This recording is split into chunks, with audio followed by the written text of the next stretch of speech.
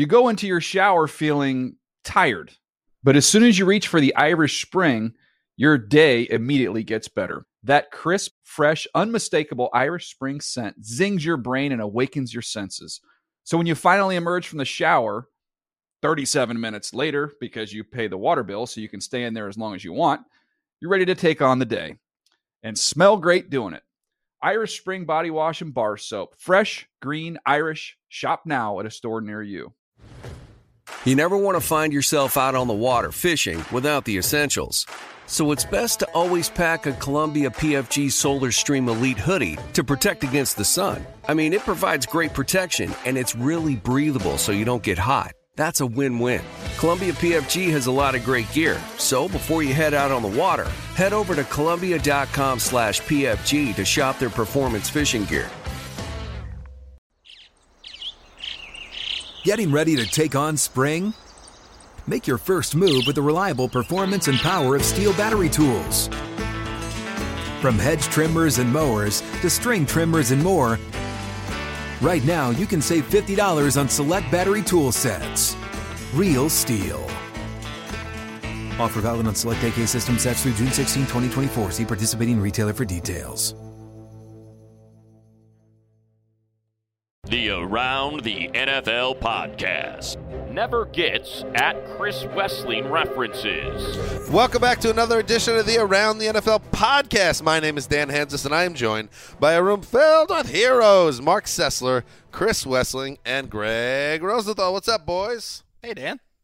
Hey, it's good to be back. Welcome back. Great job. I was out of town, tending to some family things in life on Sunday, and you guys, excuse me for the baseball metaphor, Mark, but you guys knocked it out of the park. I thought it was a good show. We it's not the same without you in the house. Certainly no, but Colleen did great, and you, Mark, you made a veiled reference to me, maybe being out of the office in an unjustified manner. I expected that. That was fine. I can only imagine what was being said while you were cranking through the write-ups, but it's okay. Actually, nothing. But I thought that was one of the quickest shots out of the gate, the one I took at you. Yeah, right out of the gate. But today, Wes, right in the, before you even get a chance to speak, Matt Money Smith taking you down. Well, it's a factual statement. My references usually go.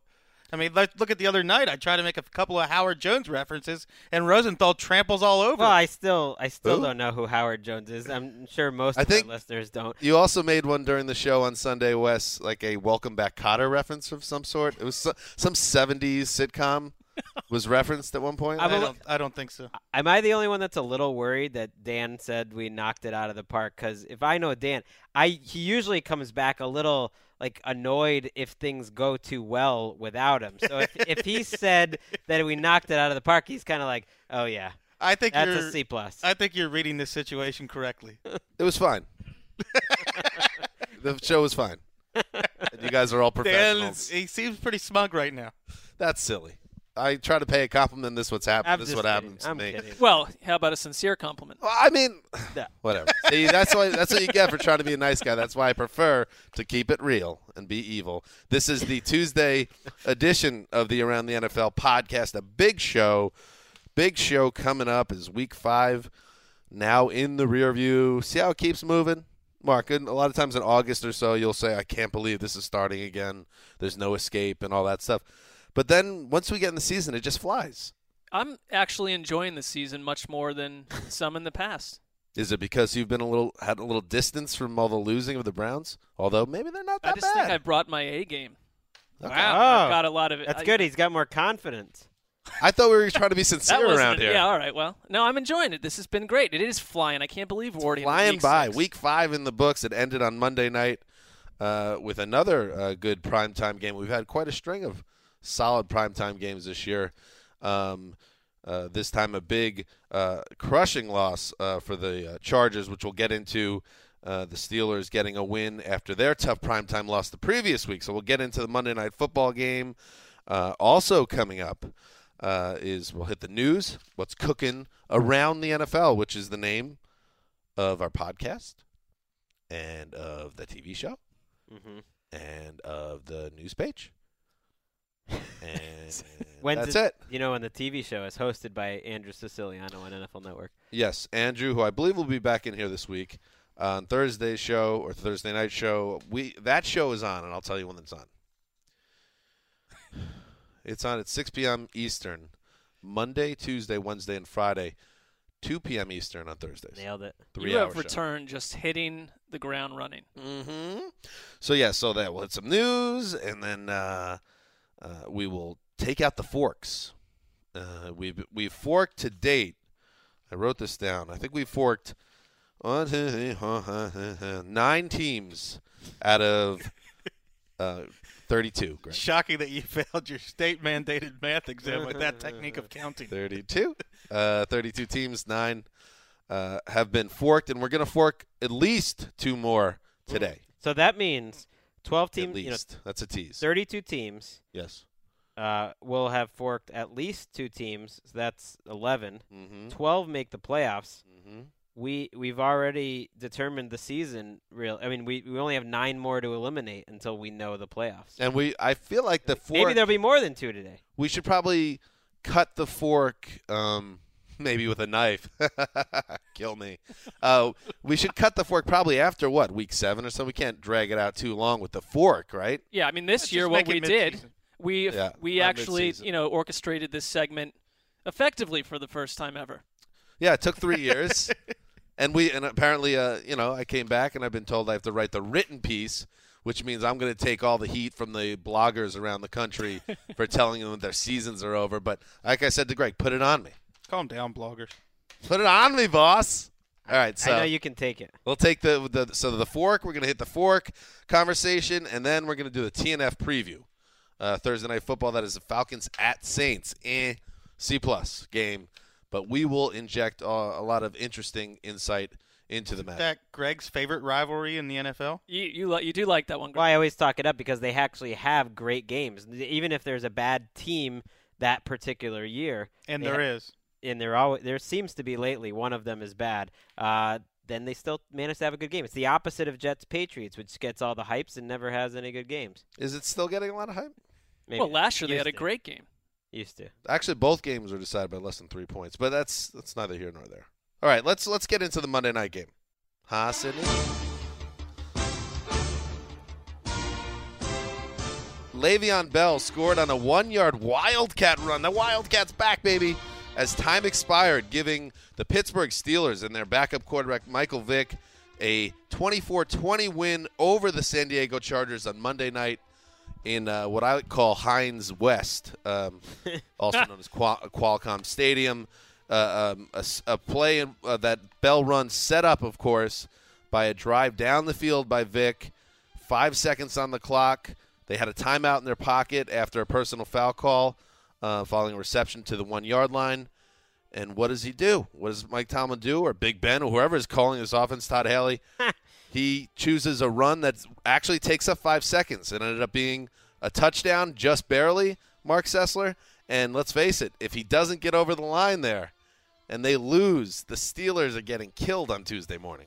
It's what I have to respect about Tomlin and the Steelers in general. They go for the throat, and they're a team that, even though they played a pretty poor game on offense for most of the night, the way they came back, I feel like the Steelers do this all the time. They did it against the Titans last season. You just cannot count Pittsburgh out. Well, they went for it, and it wasn't just that play. I love that on second down with 17 seconds left, they finally get into position. Immediately, they throw a bomb. They throw to the end zone in Darius Hayward-Bay. They're trying to get the win. They're not playing for overtime like we see in so many of these games. With that all said, I think the idea with them running on the goal line was they could still get the field goal. I mean, Le'Veon Bell said it after the game. He was like, well, I just thought, we could use 4 seconds and then we take the timeout. I think they're thinking, run it in there quick, and we'd still... It was a bad play call. We'd still have a chance to get the touchdown. But Le'Veon Bell's so patient, right, and he's also so good with his second effort that the play just took longer than that, and it didn't matter. But if you call, and I'm not going to question their offensive minds completely, but if you call like a halfback dive, it's not going to take 5 seconds. But Wildcat, you're taking the shot, basically a shotgun snap. You got to look for the hole. I mean, that was a really risky call, right, Wes? I mean, knowing if they would have lost the game with a timeout in their pocket, they got lucky, and he just barely got in. I couldn't agree more. It blew my mind that they were trying to wildcat in that situation. Why not just use Vic for the quarterback dive or something where you do have another chance if that doesn't work out? But I think, to me, when I think about this game, it's hard to overstate how safe the Chargers' lead felt at 17-10. The only Steelers touchdown was a pick six. They weren't moving the ball. Vic was playing horribly. Todd Haley must believe the biggest drop-off in the league from starter to backup is Big Ben to Michael Vick, the way he's treated Vic in the play calling. Well, and it's looked like it. I mean, Michael Vick has done nothing to disprove that until those two drives. Well, one play later, Vic hits Wheaton for 72 yards. They're right back in it. Well, that's when offensive coordinator Ben Roethlisberger stepped in. Stepped in with a genius. Stepped in with a play call that you could have done in your backyard at age 4. Oh, give me a break! It's so run great. as far as you can, and I'll throw it as far as I can. Well, maybe we'll hope to connect on. Maybe the at play. least he had a sense of what Mike Vick does well, that he was struggling for confidence, and it's like, hey, you know the one thing we know for a fact Michael Vick can still do? It's just step back there and gun it. Throw it deep, and he did it. That's really all he's got left. I mean, he did have a nice 24-yard run. They didn't even have any run play set up for him. He is playing handcuffed, it seems. But when he did get to run, that helped set up the winning score, the big run into the red zone. I mean, also on that bomb, Brandon Flowers got absolutely smoked. It's nothing new. The Bengals tortured him. Who? He has really struggled. Who? Sydney. I don't know if we have. This will be a big test for Sydney. Who's done a great job so far. A rising star within the media division here at NFL. I may have deleted that one in the. Okay, well, let's work on it. We'll talk about it after the show. 3 lashings for you. No, you're right. That contract's killing them right now because he had a great year last year. They reward him with the big contract, and he has really struggled. Our Making the Leap pick, Jason Verrett, stepped in last night and had a good game, shutting down Antonio Brown. But I disagree with you, Wes, on the play call at the end, because to me, you had a chance to get 2 plays, and if for some reason it went wrong and went 5 seconds and the game ended, everyone's going to kill him. But you did it with the best player on the field and one of the best running backs I've do seen it in my without life. a wildcat. Well, right, that's but what I'm calling. In theory, if he is a little more decisive, doesn't that save time? You'd have no handoff. I mean, he has the ball right away, so I don't see why does a wildcat play take longer than a normal shotgun snap or regular handoff.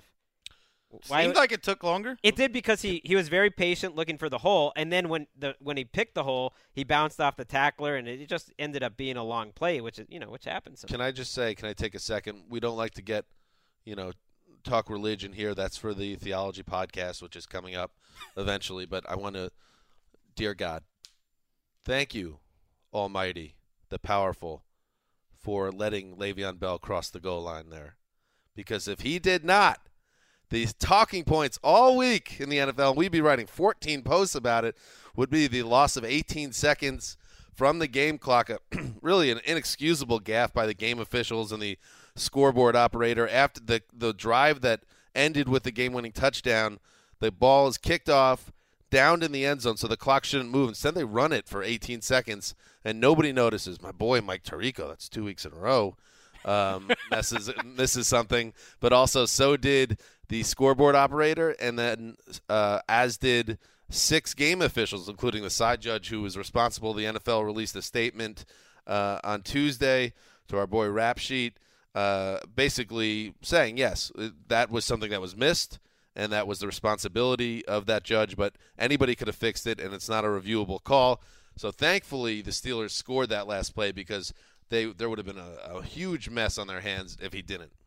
Absolutely, and this comes up more than we think. I remember there was, I think it was a Cardinals game last year where something very similar happened. It wasn't as dramatic where you scored a touchdown at the end of the game, where just people miss it and 15 seconds go off the clock. I mean, the thing that looks bad is the scoreboard operator is always a local guy.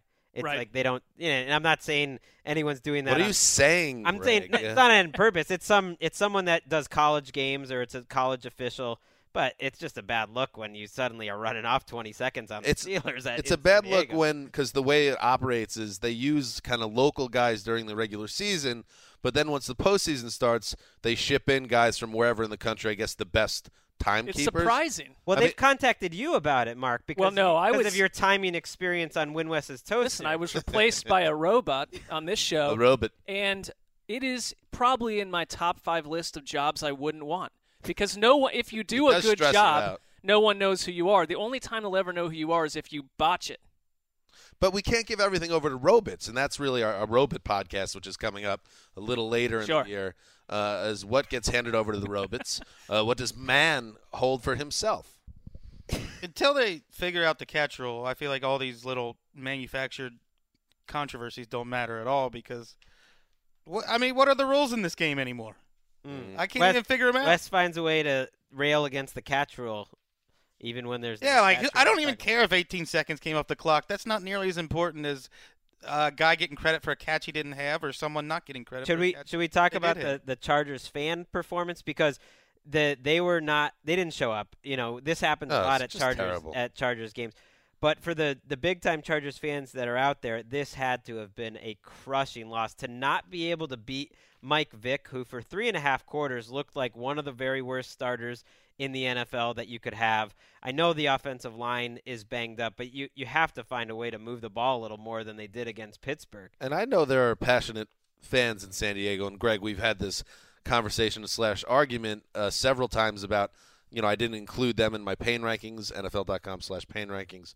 But, you cannot let 45 to 50,000 Steelers fans invade your building on a weeknight like that. I mean, it was just a terrible showing for a franchise that's trying to figure out where they'll be next. I mean, who's trying to stick it to their fans, who literally has said publicly the worst outcome in this whole scenario would be staying in San Diego while other teams move into L.A. So you're saying the fan base is kind of quitting on the idea of the Chargers They've never been a hardcore fan base in terms of numbers. I don't think anyone would argue that. But I have no problem with fans giving up on them the way that they're being treated. I mean, Tom Brady vocally said that when the Patriots played him last season that it was a New England home crowd. That was the case when they barely beat Cleveland last week, and that was the case last night against Pittsburgh. I'll feel bad if this ends up, those fans that are real fans, I'll feel bad for them. But at the same time, it's like, come on. Chargers, come on. Here's their 2 wins. Can't let that happen. They beat the Lions by a mere 5 points, a bad Lions team. Big comeback. And they barely beat Cleveland a week ago. Dan, what's more painful than existential angst? They don't even know they exist. Oh, that's true. It's like they're like a walking performance of Waiting for Godot. All right, Wes. I don't know that reference. The last reference lost. Wes strikes again. What was that? Fill me in, because I'm sure I'm not alone. It was a 70s theatrical play. 70s sitcom starring Mary Tyler No, Moore. it wasn't. It's a play by Samuel Beckett, French playwright. Oh, come on. Well, I think he's an Irish playwright who did it in France. Now you're just showing off. Sydney, let's do some news. The worst thing is when you have an itch and you can't wipe it because you got eye black on. The struggle is real. Andy Dalton. That is Andy Dalton. Greg, we were on the Dave Damashek football program earlier today. Are you sure about that? Explain it, Bragg. And you said that Andy Dalton, I believe, is the third best quarterback in the NFL. I said what? I said the way he is playing, if you're just evaluating his play this season, he has been right there as the third or fourth. I'm not counting Ben because he's hurt, so him and Palmer would be right there after the top 2. Yes, in terms of how he's playing. Where do you have Josh Johnson on that list? Well, he has the most signings this season, so that's working for him. He's been signing. So will Josh McCown rise above 30 this week? Oh, pipe. So you have Brady and Rodgers first and second. Big Ben.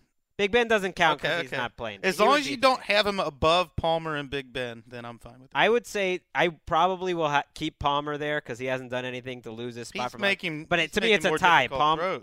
I don't know. Dalton's making 4 or 5 deep throws a week, but I know that has nothing to do with Josh Johnson. Josh Johnson was signed by the Bills on Tuesday, and this was done because the health of starter Tyrod Taylor is in serious question as the team gets ready for their Week 6 matchup against who, Mark? The Bengals and Andy Dalton. That's correct. Tyrod Taylor, there's a report out there from Jason LaCanfora of CBS Sports at the time of this taping that Tyrod Taylor is dealing with an MCL sprain, an injury that will require him to miss multiple weeks, which is really terrible news for the Bills if true, because E.J. Manuel is the backup quarterback of the Bills, and that's not a good thing, Greg Rosenthal. It's not. I was really excited watching Tyrod Taylor. I think he's got something. I think he's going to get This kid's got it, I think see? he's going to get a lot better. I know he's made some mistakes, hasn't been perfect, but EJ Manuel hasn't shown that type of potential. Now maybe it's the offense. Maybe Greg Roman can get EJ Manuel out there. I'm more interested to watch EJ Manuel than if Matt Castle was still on that team, and I know, There aren't that many teams in the league that are as banged up as Buffalo. You didn't have LaShawn McCoy last week. You didn't have Carlos Williams. You've lost your quarterback, who Ryan said he's looked good, and Tyrod Taylor's not been healthy all year. That he's not been 100%. Hasn't been on the injury report. Well, that's worth noting. Fair point. Sorry to bulldoze. Well, no, you made an absolute a stellar point. How hurt was he before? But now this seems like, and he was hurt on apparently a horse collar tackle in the game. Well, he runs a lot. I mean, Yeah. he has the same issue that Kaepernick and RG3 not a big guy has, that he runs. That's a huge part of their offense, and he mostly does a good job avoiding hits. But he's never played before. I mean, he's taking hits in the pocket, and now he's out there every snap. He's not used to it. Maybe the Bills can swing a trade for Matt Castle. Bring him back. He can do it. They're 3-2 right now, correct? That's right. I mean, that is going to be tough for them if they. A lot of pressure if on they're Matt. playing for 4 weeks, or let's say, or 3 weeks, or 2 weeks. I mean, EJ Manuel is not a good quarterback. That's a tough matchup with the Bengals. They're not go beating in the with Bengals. EJ Manuel. And then they go to London after that. Mark Sessler is going to be covering the Bills very closely. You're actually an embedded reporter with the Bills. Well, I was planning to write a Bills nice know long about this? Tyrod Taylor piece, and that might be up in smoke. Here comes 8,000 words on EJ Manuel. Get ready. Are the You're Bills embedded with Rex aware? Ryan. I've Yes. already spoken to Bills PR. They couldn't be happier about the arrangement. I did. Wrote them yesterday. Do they know about your, anti-Rex Ryan I view this as a leanings? chance to have my mind changed. I bet it happens, too. I bet you come We'll back see. with a new Bury the hatchet. The one time that I spoke, not one-on-one, but I was in a scrum with Rex Ryan for quite a while, a delightful character, to be honest. It's during the season that he drives me nuts. Gotcha. Well, and you love Greg Roman, so that's going to help. You're going to get a pint with Greg Roman, I bet, right? He's in your We'll Rolodex. see. I don't know. It sounds like I got Is a he in your busy Rolodex? schedule. Yeah, I don't know. I don't know if Greg Roman's just out there in London getting pints. Maybe he is. Well, when we were at the Super Bowl, we saw Greg Roman with Randy Moss and some other Niners having pints and dinner. True or false? You exchanged digits with the old Grego in an airport. That is true. That's right. We saw Although I wisely have not bothered him. we saw him at Giacomo's for our New Orleans That's right. listeners. How about that? Best, Giacomo. Ooh, that was That's one of delicious. the best Isn't that when ones. we saw? one of the best places in New Orleans. Go there. Was it Randy Moss? It was Yeah. Randy And Moss, Posse? Greg Roman, Frank and Gore was there. Frank Gore. Yeah. Yep. All right. Moving on. Sean Payton is the coach of the Saints. The Saints stink, and Payton's been there forever. So you start to wonder: is it perhaps in the air, change in the air for the franchise? One day after ESPN reported that multiple teams plan to inquire about Payton's availability after 2015, Payton himself dismissed the chatter. Here's what he said: "I think that happens when you're in year 10 and not having success." He said, per the team's website, "I love it here. I'm close to my children. I just built a brand new place here. So you get tired of answering the questions, and yet I understand you asking." And Greg Rosenthal is our resident kind of sneaky Saints fan, and this got under Greg's skin earlier this morning. He started to get all fired up just at the thought of Sean Payton making these comments to the media. Well, it's one of the phoniest things I've ever heard. He goes out of I his like it. way to imply that Peter King's report earlier this year that he's not a credible source at all, and that you should look at what he's done. And he goes back through all the different reports over time that has suggested Sean Payton might have interest elsewhere, and in his heart and in the people who are in that room's heart, they know while he's saying this information isn't coming from the Dolphins. This information isn't coming from anywhere but Sean Payton's camp, because he's they're playing feelers out there. So it's one thing to just kind of avoid the subject. Hey, let's not talk about it. But to grandstand as if your respect and your dignity has been impugned by anyone reporting this, when, let's face it, you're a part of putting that out there, because he would love to have that Dolphins job. He is sick and tired of the rumor and innuendo which he is spreading throughout the league. Exactly. That's all I'm saying. Someone's got to call him on it. Thank you. Dan, big or phony? Sean Payton or Drew Brees? Well, they're perfect for each other. Oh, What a match made in heaven that is. I would lean towards Drew Brees, but Greg's outrage here is justified, and it's making me perhaps rethink it. Dan, if you could take Sean Payton over Todd Bowles, you're a Jets fan, would you do it? No. Yeah, I guess I understand that Sean Payton's had a lot of success, and do I really want him taking over my team? I don't want to. I'm not a big Sean Payton guy. I'm not going to take away anything that he's done in 10 years. Remember, New Orleans was a terrible team for years and years when him and Brees got to town, but it's always that chicken or egg thing with a quarterback and a coach together. So I don't know if Peyton would necessarily have success if all of a sudden he was coaching a Ryan Fitzpatrick-led offense. I don't know if I give him the benefit of the doubt. He kept talking during this. It was a conference call with the reporters yesterday after he grandstanded and did everything exactly the way you said, Greg. He talked about how, listen, the culture is really improving here. We've done such good work on that front. You're also the person who presided over the culture completely crumbling. That was a huge issue with players they let go. I mean, there's something not right in New Orleans. Despite all this, and I agree, and it depends on how much power he would want in his next place, whether he wants to be in charge of all the personnel and GM and all that. That I wouldn't want to sign up for. Despite all that, I think it'd be a good hire for the Dolphins. I think what he's done with their offense in the Saints over the last 10 years, I mean, he's obviously the best coach in their franchise history. The success that they had, I think, is worth giving him another shot, and it's better than any Dolphins coach they've had in a while. There's a good Southern noir, like Midnight in the Garden of Good and Evil type of movie waiting to be written about this whole everything that's been going on around New Orleans and the Saints over the last year and a half. Yeah. There was, for me, the tipping point of the Sean Payton tenure was after Bounty Gate and after he was banned for a year. And everybody talks about the do your job Belichick thing, but still one of the great unintentional comedy moments of the last 10 years of the NFL was that in the Saints practice facility there was a giant banner with Sean Payton's face on it underneath a do your job looking down upon the Saints players. Like he was like, I don't know, like Pol Pot or something, or some type of great leader, and it was shining down upon his teammates. Ego run wild, and it's coming back now. I wouldn't call Pol Pot a great leader. No, that was a bad historical reference. A domineering figure. There you go. Give me a real domineering figure in world history. Idi Amin. All right, want something a little more. Ho Chi Minh. Ho Chi Minh, I like that. You know when it's like the big thing on the list wall in like communist China, right, and it's just the giant picture, like Jimmy Carter, Edward Kennedy. The history podcast will not be coming. Mike Dukakis. Moving on. Mike Dukakis. We've lost like half our listeners. Professor at Northeastern, my alma mater. Here we go. Moving on. Dwight Freeney is back, Chris Wesseling. Get excited. The former Colts star signed a one-year deal with the Cardinals. Veteran minimum $870K with sack incentives. Rap sheet adds. He's 35 years old now. He had 3.5 sacks last year with San Diego. Still got to the quarterback a little bit. Maybe can play a little bit. But after the Arizona Cardinals dealt with some injury issues out of their win on Sunday, the decision was made to bring in the old-timer. I don't even have to read Mark's post to tell you what happened here. Dwight Freeney, he's at the stage of his career where he can sit back and wait to see how the teams play out.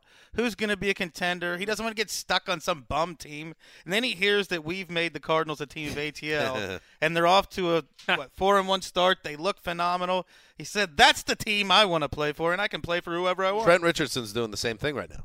Yeah, that's right. The Freeney has his own team of ATL, essentially, or team of Freeney. That he wanted to wait. He waited a little bit longer than us. He wanted to see what was happening, and then he chose the Cardinals. I feel like it was a similar process. Had nothing to do with the two outside linebackers that got hurt on Sunday, but Well, all right. He must have been using logic. He must have been really impatient listening to the podcast week after week as we doddered over it. And the Cardinals are one of the few teams that can take a guy like Freeney and make it work because, like Chris and I were talking about yesterday, Bruce Arians finds a way to use every single one of his players every week in a useful way. The next time we talk about this guy is when he retires in 8 months. Well, why not? Just with a Super Bowl ring. Add him to the list of a half dozen of the best comeback player of the year candidates that all reside on the Cardinals roster. Based on Chris Johnson's trajectory, I expect Dwight Freeney to lead the league in sacks. So I'm talking about Chris Johnson, Larry Fitzgerald, Carson Palmer, Tyrann Mathieu, Jonathan Cooper, Patrick Peterson came back from diabetes to have a good year. Diabetes. That's the Wilford Brimley pronunciation. By the way, we owe a little bit. Let's be fair. The Around the NFL podcast owes Chris Johnson an apology.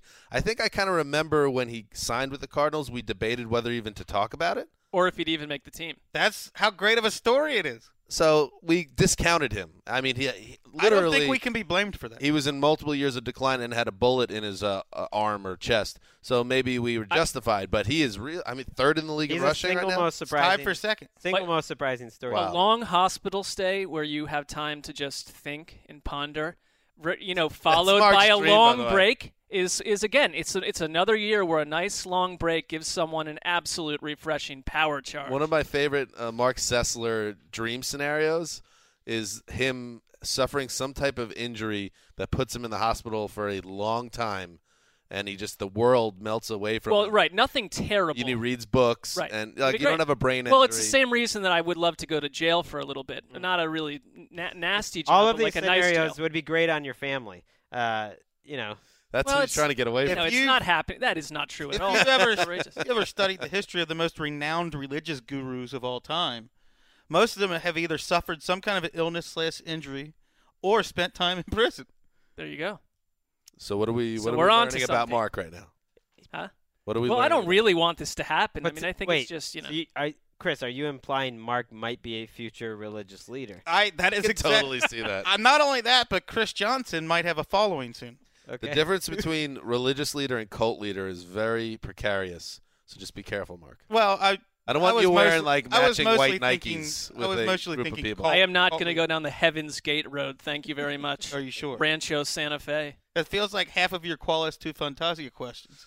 I could see you. Fair. I could see you living on like a ranch in the middle of nowhere with 100 other people, and like Bernie Kosar is your right-hand guy. Sounds great. Finally, in the news, Golden Tate is stuck on a bad team this year. The winless Detroit Lions are 0-5 after getting bombed at home 42-17 by the Cardinals. He said this, Golden Tate, to the Detroit Free Press. I'm the first one to say I love our fans. I think they're amazing, and they've been patient for a long time. But before the game got out of hand, before the game started, I looked up, and there were a lot of empty seats. Early on, our team is getting booed. Later in the game, it sounded like the loudest it got was when Stafford was leaving the game and Orlovsky came in. Basically, Tate is saying that the team turned their back, or the fans turned their backs on the Lions. This is one of your boys, Chris Wessling, 99 catches last year. But these are the type of stories you read when a season of promise turns to dust. Yeah, pipe down, Golden Tate. What gives him the right? He's earning millions of dollars. He hasn't been through. He's new to Detroit. He hasn't been through what these fans have been through. If he was in their place, he'd turn their backs on himself too. You're right. And Nate Burleson on NFL Network yesterday made a point. He was in Detroit for a long, long time. He does know that fan base. That is not a bunch of silver spoon millionaires. It's a hardworking town, and they put a lot of money into their tickets. And you go and you're watching an absolute crap team that isn't living up to its talent base. Their quarterback is regressing and completely melting down. They have a lot to be upset about. Golden Tate needs to just how about just make a play? Sydney, thank you. Sydney, how you doing? Doing great, guys. I'm doing just great. How's everything going right now? So fantastic. Listen, I was just talking to Kevin Patra. Oh yeah, so I was going to say because I thought I was thinking about this because Kevin wrote this post about Golden Tate in which he called the loss to the Cardinals pathetically abhorrent, and they're 0-5, and it's tough. It's tough being Kevin Patra. There were some.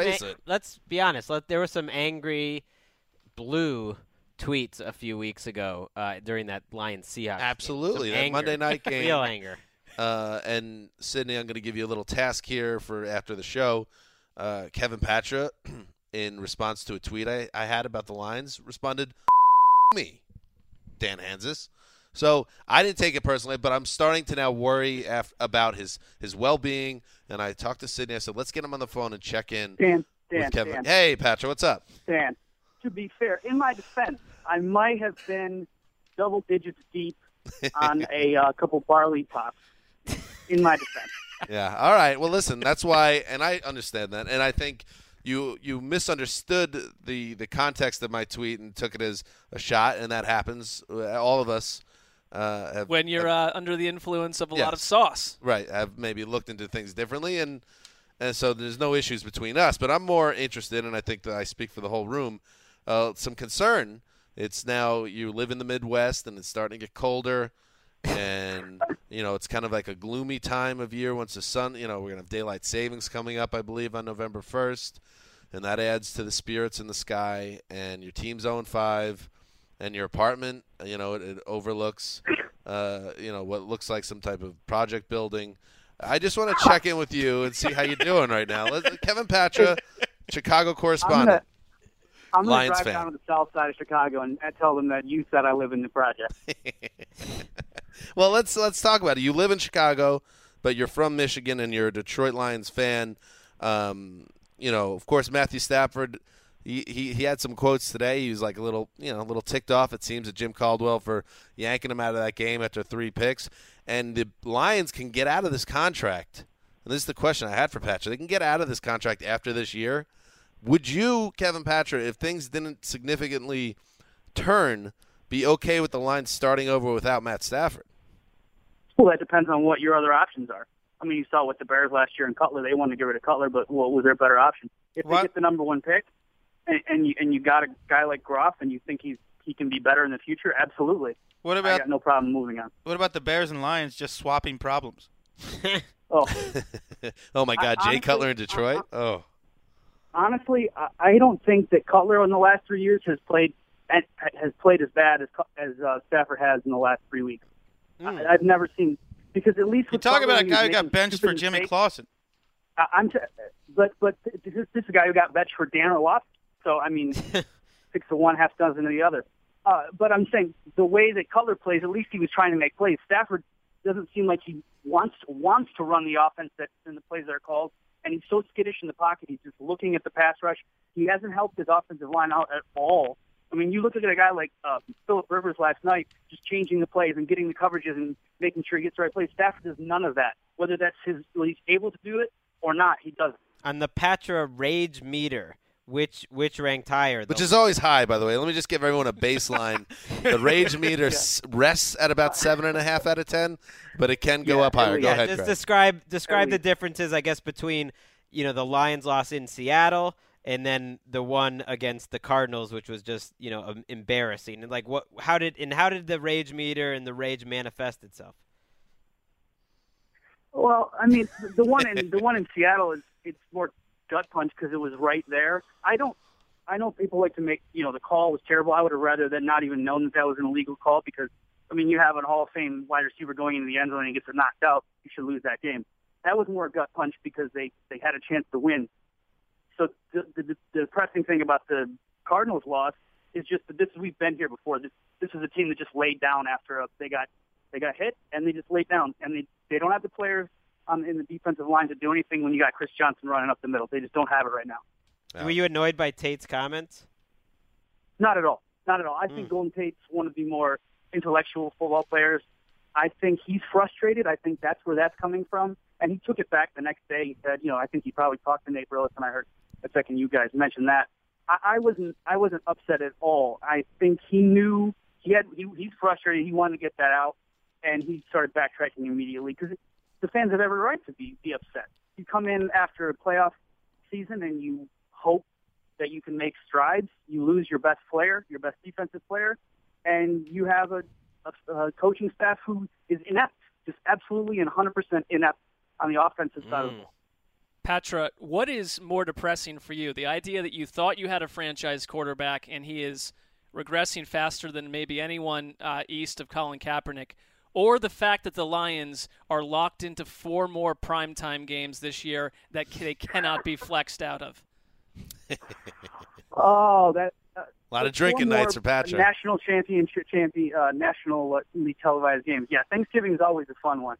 I'm more depressed about Stafford, obviously. I mean, the money that's involved in that and what it means to have a quarterback in the NFL, you need that to succeed. And so that's clearly a more depressed. I can live with the whole nation having to sit with me through tire fire after tire fire after tire fire after tire fire. It seems to me that old Kevo is in a good spot. So he's frustrated as he should be, but he's taking it in stride, and so that's good. Things have never been better. So you're okay, Kevin. Correct. Dan, I got Jim Harbaugh in my life right now, so we're all good on that front. Oh, wow. That's true. See, there's more, Mark, and this is a lesson for you. There's more beyond your favorite NFL team. Other sports, other hobbies. I think some of other the Cubs fever in Chicago is really. I was attempting to explore that earlier this season. Sinking into Patra. Do you?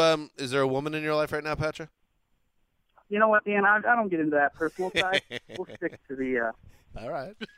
That sounds like a big fat no. I like the prod. I like to know what's happening. That's it. So Patra, he's a guy. He's like, listen, he's not unlike a Chris Martin of Coldplay. He's like, my personal life is my personal life. I don't think Kevin Patra's ever listened to a Coldplay song, so it's interesting to bring up those two names, right, Kev? I have heard the popular ones, but I'm not going to say I frequent. It's the only thing that he has in common with Chris Martin. Best hip-hop artist ever, Eminem, yes or no, Patra? No. Okay, just checking. Sorry. All right, that's it. Kevin Patra, our Chicago correspondent. Thanks, buddy. All right, man. Have a good one, fellas. See you, Kevin. Yeah. That's good. I mean, that was really good to hear. It's good to check in. I mean, there was concern. I think he's going to end up in a wild fireball of rage before this all ends. You still think it's coming? Oh, yes. All right, let's do some forkage. Stick a fork in them. All right, so as we talked about earlier in the show, Patra's Lions, the Niners, Saints, Texans, Dolphins, Bucks, Raiders, Browns, and Bears, all shamed. And now, after a discussion on our interoffice instant messenger client, Slack, quit slacking. Sign up for Slack today. Give us a sponsor. I got check. Got that McDonald arch laughing at us every time we do that show, Greg. Let's add two more on our Slack client, our chat client. We did pick two more teams, and they are the following: Shame. the Kansas City Chiefs, Shame. the Baltimore Ravens. Shame. All right, so Delightful. the Chiefs and Ravens, of course. The Chiefs, not only do they lose to the Bears 18-17, they lose Jamal Charles. It has been confirmed, an ACL tear. He's now torn the ACL in both knees, so hopefully he gets back and is still Jamal Charles, but it won't be this year. And the Ravens, what else can you say? They get a gift from the football gods a week ago Thursday against the Steelers, and then they gag it away and lose to the Browns of all teams. That had to feel good, Mark, for your beloved Brownies to basically end the Ravens season. It is the only the second time they've ever beaten them with Joe Flacco as the Ravens quarterback. So it's been a very one-sided butt whipping. So, yes, it felt great. Goodbye, Baltimore. Right on their butts. They're getting whipped right on the old butts. All right, so there are some teams now that have not. First, I'll start with this team, the Jacksonville Jaguars. I've been calling for the fork for a couple of weeks, and it's not because, and Wes made a good point or said something earlier today. No, it wasn't. Wes made a good point. No, actually, he just opened his mouth and words came out. But they're similar ideas. Don't cut me off because that's not what I was trying to say. Because it wasn't a point. It was a fact. He was saying that Blake Bortles is on pace for 33 touchdowns and 4,000 yards, something around there.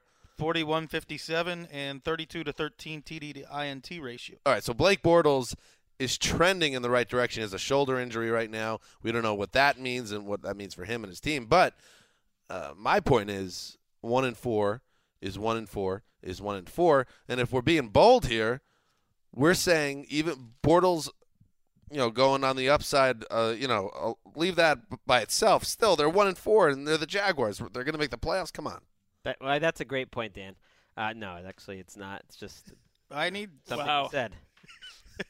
I need ugly very just quick. Opened your mouth and words came out. I need someone to convince me that the Indianapolis Colts aren't a terrible team before I knock out the Jaguars, who have a quarterback. The Texans, I'm fine with knocking out because they have the worst quarterback situation in the NFL. Knock them out, yes. Right. The Jaguars have a quarterback, and the AFC South doesn't have a good team. I was with you on not forking the Jaguars last week. Part of it was the schedule. To lose in Tampa and give up 38 points was a reveal magnifico for that defense. What was it? Poor Sydney. I'm over 2 today, guys. It's not good. It's not good. It's okay. I mean, to me, She's still talking with the patch. They're giving up 38 points to the Buccaneers. That's the woman in Patra's life. Oh, wow. Wait, are you dating Kevin Patra, Sid? What is this? What are we talking about right now? She doesn't want to discuss it Again, either. way too personal. Perhaps it's great that Blake's doing well, but you're still losing to the Bucs. This team isn't ready yet. Well, I think at best they could come kind of close to what the Texans did last year, which is your record is better than maybe you really are as a team because you are playing the Texans and the Titans and whatever else comes up. But really, for them to make the playoffs, let's say they have to go 9-7 at very worst. That means they go 8-3 from here on out. I just don't see team-wide a Jaguars team doing that. Bortles is a major positive. My point is really not even about the Jaguars. None of you has convinced me that the Colts are a good team. But you got to win. You think 7 or 8 wins might win the AFC South, and that the Jaguars are as likely as any team to win it? Yes. What if they lose? To me, I would go with the Titans as that other team. Sure. The 1-3 Titans. Yeah. With a coach who basically coached the most conservative game I've seen in years in Week 5. Basically just punted every time he had a chance to, and I don't know. I can't get behind the But Titans it does come down to the Jaguars winning these games, and they're going to have to win 8 more to make the playoffs. That's where the point about the fact that they have a quarterback. They do play the worst team in the league right now, the Texans, this week. What if they lose to the Texans? Well, then it's over. They're 1-5. Would you be willing to sign off? Okay. And then they play potentially E.J. Manuel in London. Maybe, if they lose to the Texans, wins. I will sign off on forking them.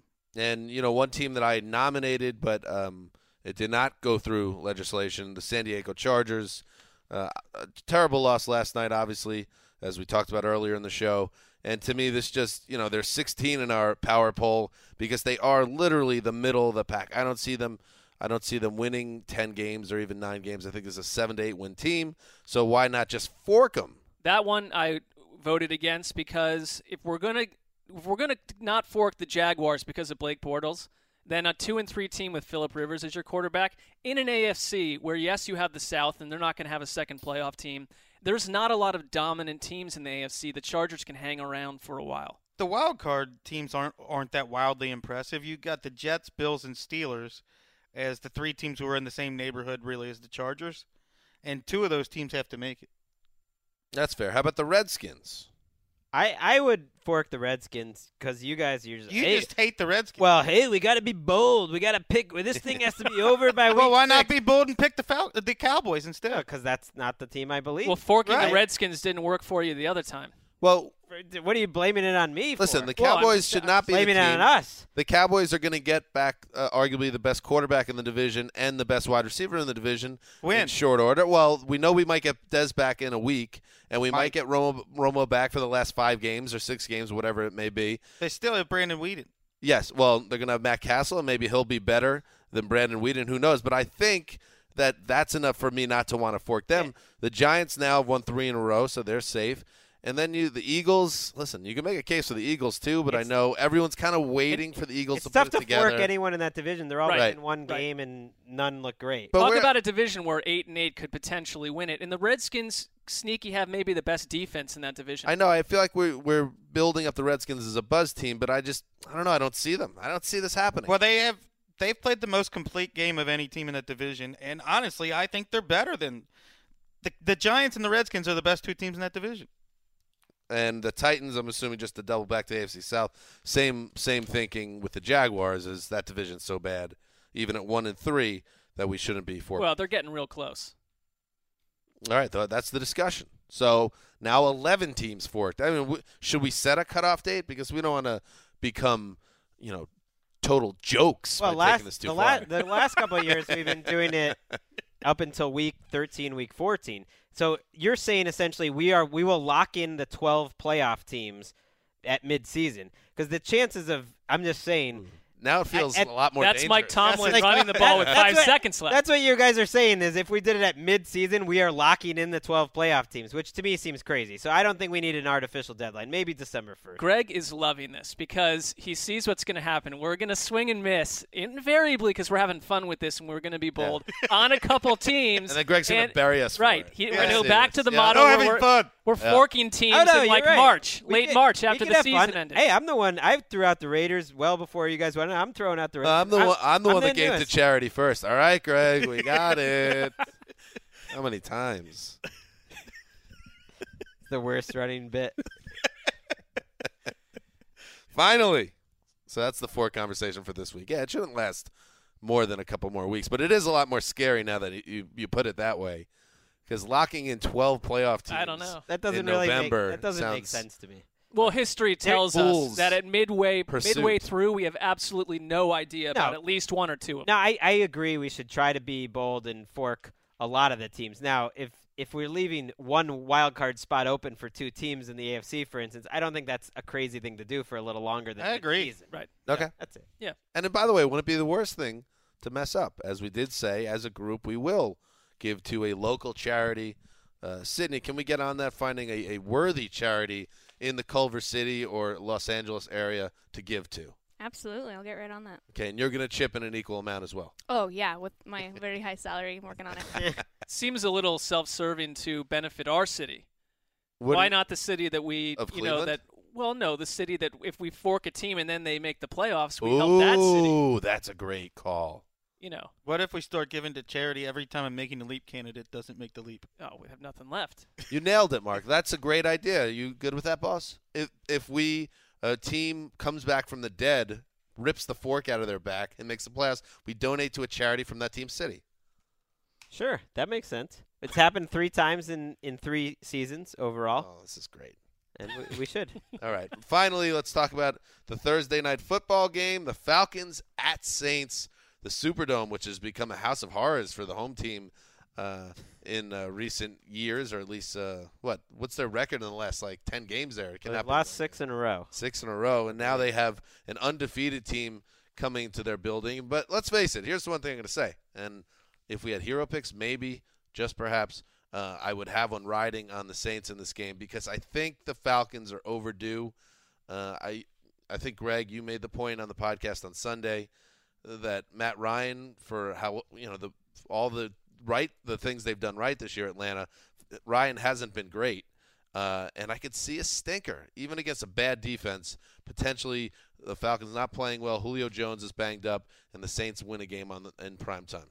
Well, they're doing well when they win their stinker. I mean, Matt Ryan had an awful performance against Washington. They made so many mental errors.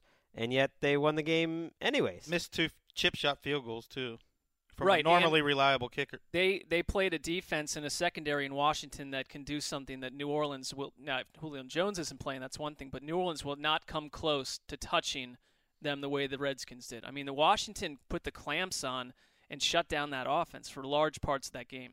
They were moving the ball, but then couldn't finish out the drives.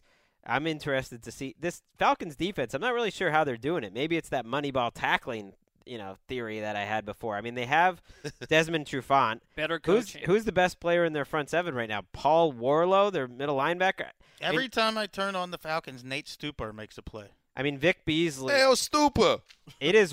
I have rarely seen a professional get as dominated and enveloped as a pass rusher as Vic Beasley did last week against Trent Williams. Now that was going. Trent Williams did. Yes. That was against one of the best in the league, but it just kind of highlighted Beasley's size. Now, the Saints are without, or at least they were without last week, Teron Armstead, who's one of the best left tackles in the NFL, and the Saints missed him dearly last week. They did not protect Drew Brees well, and it's really the Saints' offense. I mean, the recipe for them winning is scoring 30 points, and we just haven't seen that. They also, New Orleans is getting run over on the ground, too. This could be a Devonta Freeman game, who 8 touchdowns already on the year. I like Atlanta's offense. They're so much more balanced than they were a year ago, and I'd be surprised if they lost this one. I think it'll be close. This rivalry is always close, but I agree. I think the Falcons are going to move the ball. I mean, the Saints have absolutely no pass rush. I mean, that's why Sam Bradford looked good. That's why Cam Newton had one of the best games of his career. Everyone who plays against this Saints defense except for Brandon Weeden, and he even looked fine, plays the best game of their career. I'm killing the wrong Ryan brother, too, because there is not a worse coach defense than what Rob Ryan's done with the Saints. Give me one. Well, not a great roster, but I can't. Well, all really right, disagree. but see, then in Atlanta, they were very plain last year, and in comes Dan Quinn, That's and it's fair. not an oversell. It's not. It's a lot of the same players, and they're completely responding differently. That might be part of the Rob Ryan flaw, is that if he doesn't have the personnel, his schemes do not work, and that's a pretty big flaw to have. Let's do some picks for the game, and Mark, we'll start with you, and we should mention, Mark, that you're in trouble on the picks. Oh, I mean, it's you went over. bold. You went bold, It's over. and you went 5-9 last week, and you are now for the season. And this isn't, we don't do spreads around here, but this is straight win-loss. You're only 40-37 and 14 games behind Patcher. Well, it is for me. I think that when I get off to a good start, it continues. But I made 2 weeks out of the last 3. I tried strategies that were absolutely dunderheaded. If Greg is choosing not to make picks, I should not be allowed to anymore. I should be removed from. I'm not kidding. If I wanted to do this right, remove me from it now. Well, bring the forking segment back. By the way, Mark, this is a weird time for the fire to be in Mark's eyes for the first time in this He's show. mad at himself. Shooting daggers at Greg, pointing at him. Take me off. All right, I'll do it. You're forked. I'm out. I mean, you can keep picking. You need to keep picking. Well, I can't. Well, no, really even say I that. say Greg remove again, me Wes. because I'm just saying it doesn't matter. Emperor has no clothes. Speaking of dunderheaded, I have been unprofessional. You should remove me from it. 14 games put my back, focus it's somewhere over. else. don't think we Sessler's don't not see winning. through this, by the way, Sessler. What you're going for here? What? You're looking to get taken off the picks because you just don't want to do them. Well, I mean, I don't think it's what are fans learning from my picks? Nothing. How not to which pick. way- Not which to way take. go. By the way, Wes, there's a sandwich prop between Wes and I. Actually, strangely enough, I'm not involved with it because, Mark, you set it up that Dan will beat Wes, and I agreed with you, obviously, and then Wes took you on. Through 5 weeks, we're in a flat-footed tie at 48-29, and Patcher leading the way, beating everyone at 54-23. Hey, He's got that. Patrick deserves some credit there. That's a big lead, 6 games. He's doing a great job. That's where, and Greg, you could have been part of this, and it would have been way more fun, but you stole it from us. You stole that brotherhood that we once had. Greg's been making my picks for me. Mark, your pick for this particular game as you try to climb out of a deep, dark hole. I will go Saints. Just kidding, Falcons. I'm not going to go. I'm done with the stupidity. I'm going Falcons. That was baby. convincing. All right, score. 41-24. All right, Wes. You made some excellent points. The Falcons may well be ripe for a loss. They have to go on the road in a short week. Just want to make it clear, Wes was talking about me. And it's about me. And weird things happen on Thursday nights. But look at what the Falcons are doing with this coaching staff. They're number 1 in the NFL in run defense. They have the hottest running game in the NFL, and they took over a team that absolutely were known for having no backbone whatsoever. You could run over them, and they couldn't run. Look at the Falcons coach. You know what's missing from the Seahawks? Dan Quinn. Like that. Final score. 33-24. Falcons win. I will go 30-27, Saints victory over the Falcons. I'll go. This is the beginning of the end of Dan. I mean, you mentioned it. I don't know if this is an official stat, but I believe Devonta Freeman has broken a tackle on every single one of his runs this year. NFL record. No, that's behind Deion Lewis. I just made Who's that broken up. But 4 he tackles. has. Every single run he breaks a the tackle. Deion Lewis touchdown on Sunday? Marron. I know, that guy's awesome. 31-30. They always play a good, fun game. So Great. Yes. Great picks, but listen, your picks don't count. I make the Thursday night picks. Okay. All right, that's it for Tuesday show. We'll be back on – it was a little premature, Sid. Don't worry about it. Listen, we're still working out that kinks. I'll cue you up for the – and, Greg, you did a nice job, I should say, on Sunday night as well with the timing of the drop, the outro drop. Thank you, Dan. And to the people that keep asking what that the felt song is – pretty sincere the way you just said that. Maybe. People keep asking what the song is. I'll have TD send that out again, but I don't know if you have any access to it.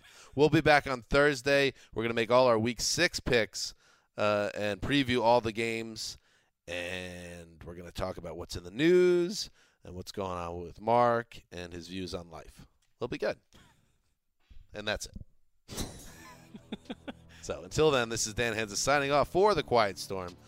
The mailman, Chris Wessling, the boss, Sydney, and everybody else behind the glass. Until Thursday night.